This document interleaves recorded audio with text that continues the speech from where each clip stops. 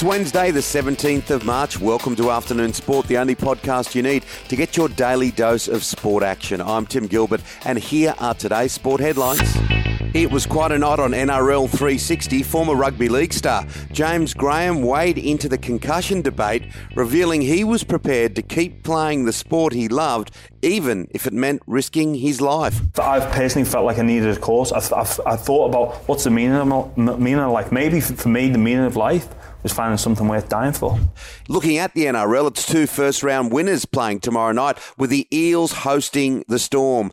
AFL, and what a weekend it's going to be for Matthew Flynn at GWS. He will finally make his debut after 1,944 days at the club. Injury and circumstance have gone against him since joining the club, but he is finally getting the chance to run out for the Giants. It all starts tomorrow night, of course, at the MCG with Richmond playing the Tigers. Kusini Yengi says he won't stop being himself and hopes the racist trolls who sent abusive messages over the weekend are educated about the damage words can do. What about Australia's Sam Kerr? Just extraordinary, her efforts the other day, and it's still being talked about in Chelsea's outrageous 6-0 win over Bristol in the Women's League Cup final. Kerr, of course, scored her hat-trick in 48 minutes and was hailed by Chelsea boss Emma Hayes as unbelievable. England's remaining 3 T20 internationals against India will be played behind closed doors because of a surge in coronavirus cases. India's cricket board said the 110,000 capacity Narendra Modi Stadium in Ahmedabad would be empty.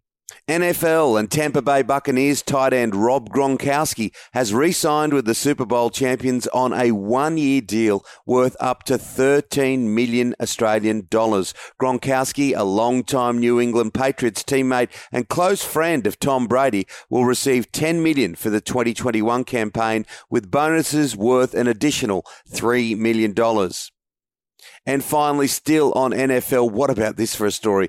Carolina Panthers offensive lineman Russell Okung is 141 kilos and suffers all those brutal hits on a weekly basis, but the 32-year-old has to be the smartest man in the game. The two-time Pro Bowl selection created headlines in December when he said half the value of his annual salary was paid directly in Bitcoin.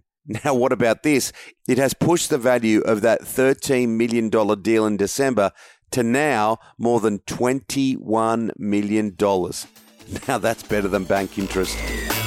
That's it for the Afternoon Sport headlines. Make sure to join us for our deep dive show released at 2 p.m. every Monday to Friday, where I'm joined by my co-host and former Australian cricketer, Shane Lee. Today, we'll be joined by former Olympian John Stephenson and former AFL champion Corey McKernan. Hit subscribe on your podcast app now so you don't miss it.